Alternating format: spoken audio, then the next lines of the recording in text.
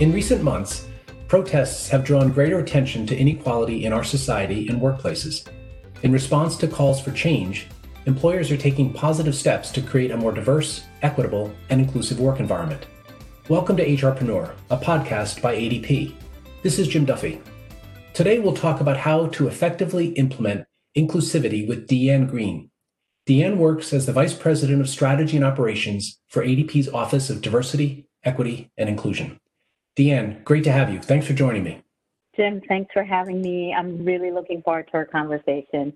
Diversity initiatives seem to be at the forefront for many businesses, but in some cases, their efforts are falling short. Why do you think this is the case? Jim, I think it takes more than good initiatives and programs, You need to change behaviors and cultures within the organization, and you have to be able to measure those changes. And frankly, it starts at the top. You need senior leadership commitment to the purpose of the D&I program.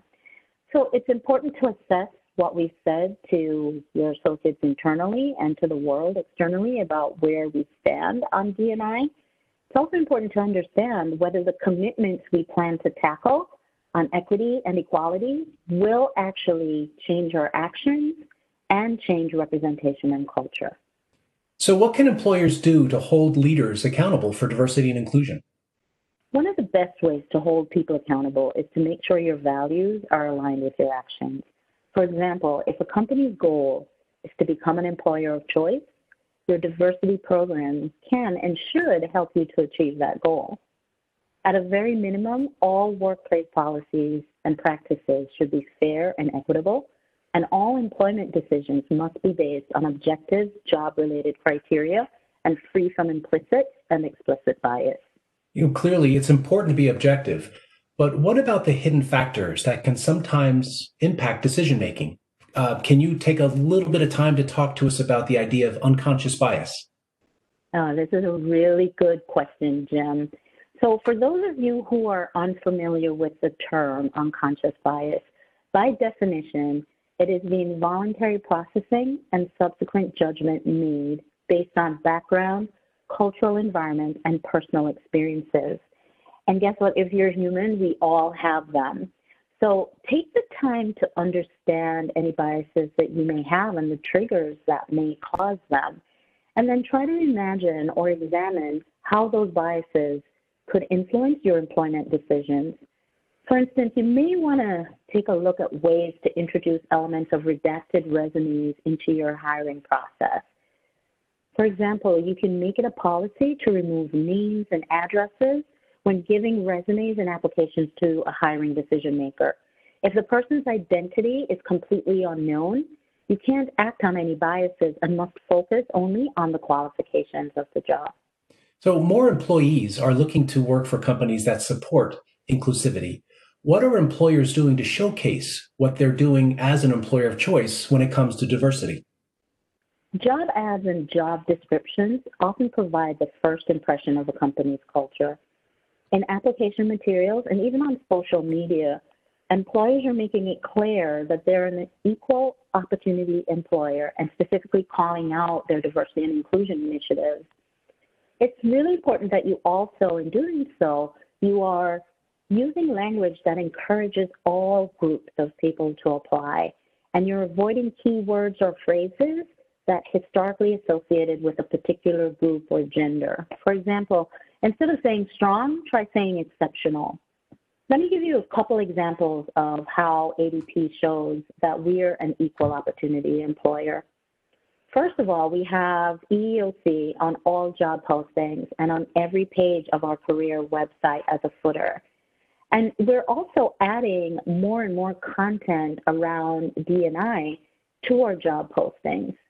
Our careers website, Life at ADP, has a D&I page specifically dedicated to learning about our D&I practices internally. The BRG series, promoted to the talent community, also has candidates subscribe to learn more about our business resource groups so that you can get a look into how we operate and how we integrate the business resource groups into our everyday work. And then lastly, I would share that the ADP job site links to the D&I page of our corporate social responsibility report that highlights DEI initiatives and some key metrics around how we're doing with respect to diversity and inclusion at ADP. Also, avoid language that could be construed to indicate a preference based on age or another protected characteristic. And always include the equal opportunity statement that demonstrates your commitment to diversity and inclusion practices. Excellent points.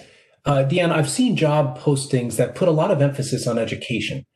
Sure, there's no doubt certain roles require specific credentials, but I wonder if employers are missing out on good talent by relying too heavily on educational background versus, say, skills and experience. Have you seen this, and how does that impact the makeup of an employer's workforce? Yes, this can certainly have an impact on diversity. If your minimum qualifications exceed those needed for the position, it may be difficult to fill the role, and you may be overlooking otherwise qualified candidates. For example, not every job requires a bachelor's degree, but many employers include it as a qualification regardless of the position. It's really important that you identify clear job-related criteria, such as years of experience and requisite skills, and apply that criteria consistently when assessing applicants. So what can employers do to attract more diverse applicants? Great question.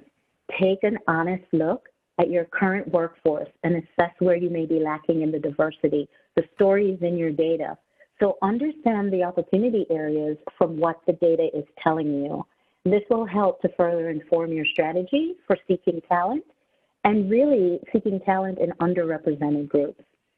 And if you find that you're relying on one recruiting method over any other, even if it's worked for you in the past, it could limit the diversity of your applicant pool.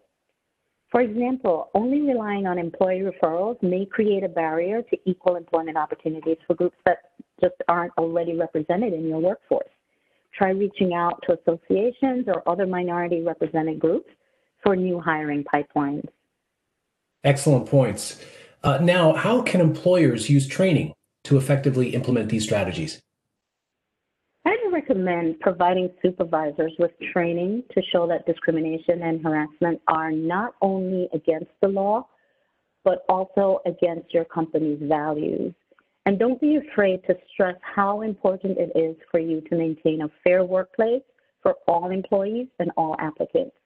It's a good idea to train employees too on how to report incidents of discrimination and harassment. Some employers have even gone a step further and adopted bystander intervention training to show employees not only how to spot inappropriate behavior, but how to step in and take action when needed.